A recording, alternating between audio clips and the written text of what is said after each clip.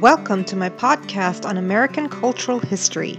The very first episode elucidates the use of religion during the Civil Rights era and quickly explains how Martin Luther King Jr. and the organization, the Southern Christian Leadership Conference, used Christianity as a means to clear up racial tensions in America in the 1950s and 1960s. What you are about to hear is an excerpt of my research done on the Black freedom struggle.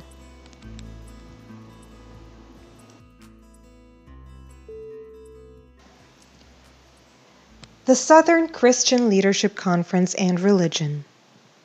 When King was martyred in 1968, America lost its most effective prophet. James M. Washington, professor of religion, wrote in 1986. Not only does this quote reveal, by means of religious terminology, which sacred role Martin Luther King played for the American Civil Rights Movement, moreover, it sheds light on the importance of religion in King's but also the SCLC's work. A Christian minister, King was chosen president of the Southern Christian Leadership Conference in 1957. It was formed out of church-led protest movements, with black ministers among its members. Christianity, once imposed on slaves by white oppressors, had now become a tool for African Americans against white supremacy. How did Martin Luther King and SCLC members use religion in their campaign for full equality?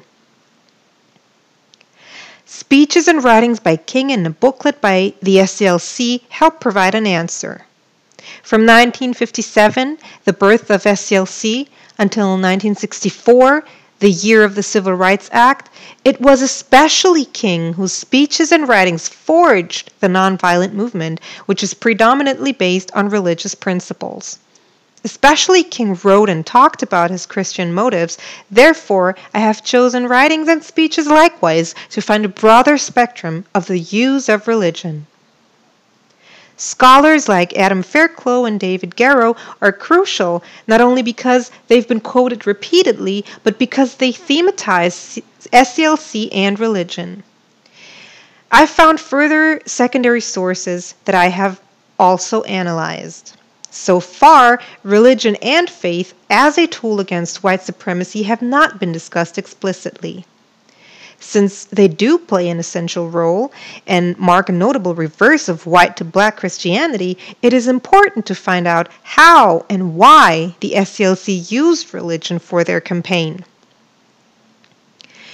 As already mentioned, Christianity was taught to slaves by their white oppressors, and after the Great Awakening, a huge number of slaves have converted to Christianity. Gradually, black men became preachers and formed their own churches, as the freedman Joseph Willis did in Louisiana in 1812. Black church communities held their secret meetings and eventually concluded that, quote-unquote, slavery is contrary to the laws of God and hurtful to society. Southern whites feared that conversion to Christianity might lead to slave revolts. African Americans made it their own religion and a means of rebellion. The Nat Turner slave revolt in 1831 is one example of religiously motivated armed rebellion against white supremacy.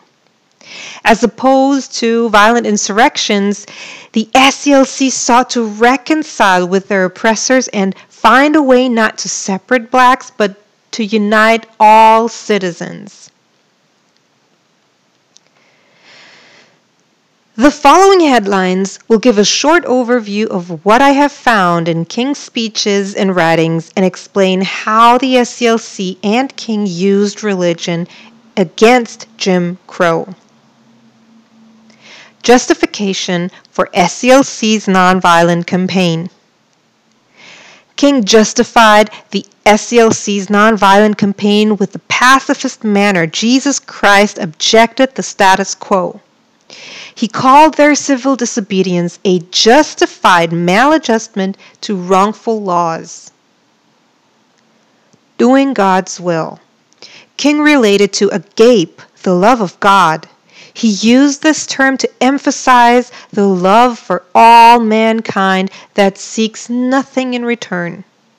As God loves all his children, representative SCLC members believed that loving every fellow person is the will of God. Love thy enemy is also a prominent quote of the Bible that applies to the SCLC's nonviolent campaign for full equality. Faith in redemption. King believed that using nonviolence as a method will eventually lead to redemption, like Christ achieved redemption through nonviolence. King believed in a promised land of freedom and justice and in a just God who answers prayers. Imitating Jesus. As Jesus preached peace and nonviolence, King and SCLC members sought to emulate him due to their belief. The principle, whoever strikes you on your right cheek, turn to him the other, also applies to the principle of the SCLC when we look at the Birmingham campaign, for example. King also believed that personal sufferings, as the crucifixion of Christ or his personal experiences, lead to redemption. Seeking sympathy of whites. King and the Southern Christian Leadership Conference sought to win the enemy over. Love thy enemy became a method of uniting American citizens. The use of a common religion that whites can relate to is another way of preparing an inclusive community of black and white. Now, the SCLC used the Christian gospel as an example of nonviolent activism and fighting for justice, but also for humanity and brotherhood. The significance of this topic is the recognition of how African Americans used Christianity, although imposed on them during slavery, as their own tool against white supremacy. Thus, they induced a shift in society's mindset, or at least on the surface, by demanding a change in the American legal system. Thank you for listening.